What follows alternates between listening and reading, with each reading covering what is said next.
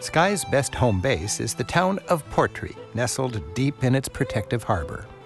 Portree, with its narrow streets and humble shops, restaurants, and hotels, is the island's largest town and tourism center.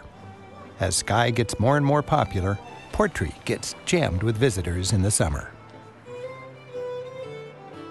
The harbor side, once busy with its historic kelp gathering and herring fishing economy, like the rest of the town, is now dedicated to tourism.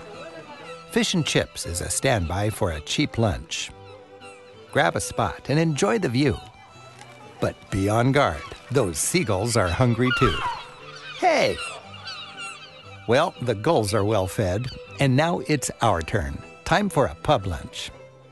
We're here in July, and every restaurant in town is busy with tourists, many escaping the heat of southern Europe for the cool of the north.